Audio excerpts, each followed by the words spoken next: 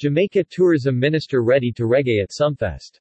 Jamaica Tourism Minister, Hon. Edmund Bartlett, has welcomed the return of Jamaica's premier music festival, Reggae Sumfest, to the island's calendar of events.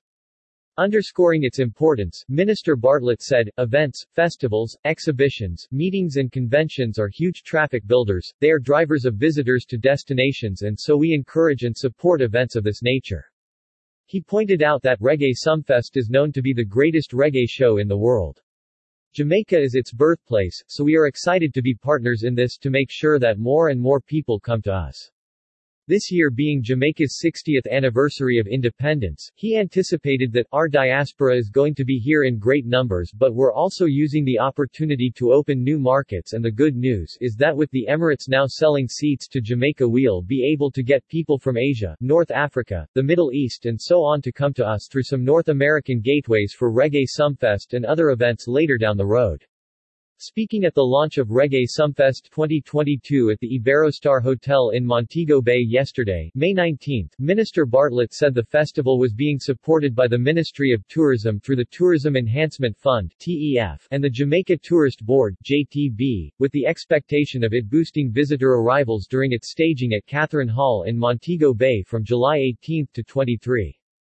Sumfest was last held physically in 2019 due to the impact of the COVID-19 pandemic. Said Mr. Bartlett, who noted that inquiries were being received from as far as the Middle East. "We're very happy to be associated with it again this year. The recovery is critical, and in recovering we want to do it better and bigger."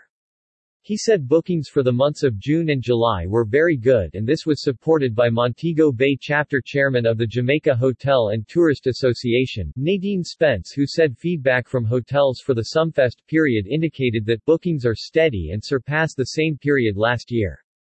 Minister Bartlett used the occasion to reinforce the government's commitment to the entertainment industry, pointing out that plans were being pursued for the development of a tourism entertainment academy adjacent to the Montego Bay Convention Center. He stressed that $50 million had already been earmarked by the TEF to get it started, and on completion the facility will be marketed as an attraction for visitors to experience Jamaica's authentic high-quality cultural offerings. Programs developed for the academy are expected to increase employment opportunities for professionally trained and skilled artistes. More news about Jamaica.